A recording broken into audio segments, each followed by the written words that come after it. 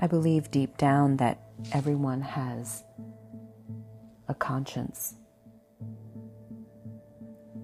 that there are certain fundamental right and wrong, no matter how we justify it. We know that we shouldn't take things from others, even though we feel to a certain extent that we deserve it, or we feel it's okay to hurt one another, even though we know deep and down inside it's not the right thing to do. We know that it's not okay to lie.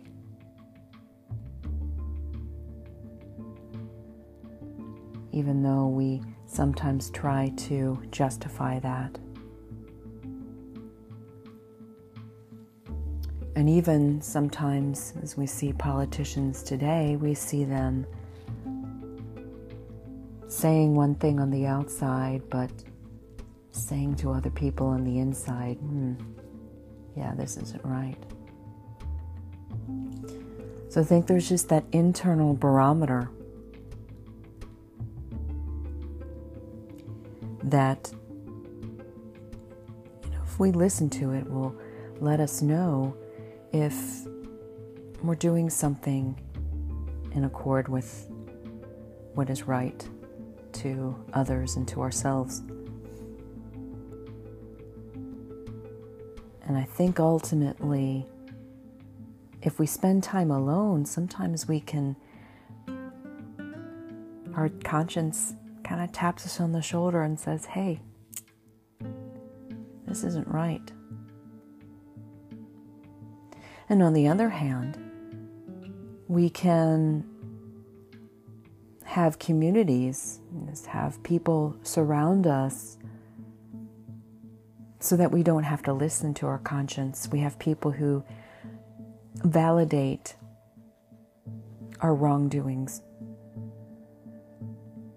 Or they even lie to us and say, no, this isn't wrong.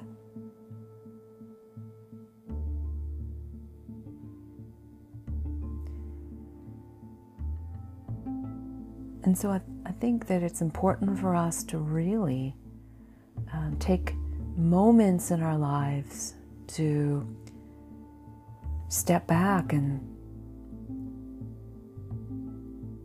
ask ourselves, is this right?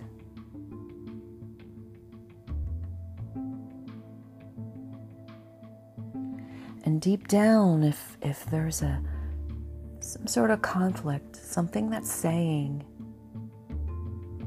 hey, wait.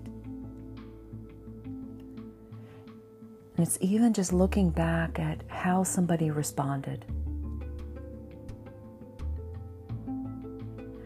Or even just looking back at how you feel and committing something. Were you looking for power? Were you looking to control? Was this a response from anger, vengeance, desire? So taking a look at some of those 7 deadly vices that easily plague us and get us to do something that hurt others or ourselves.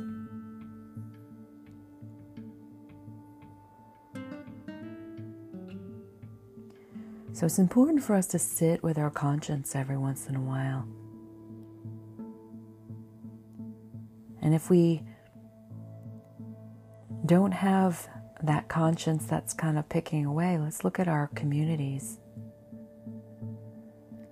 Our communities might be overpowering that voice of conscience.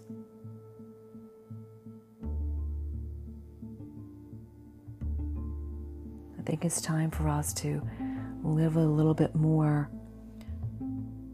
according to virtues rather than living according to our vices.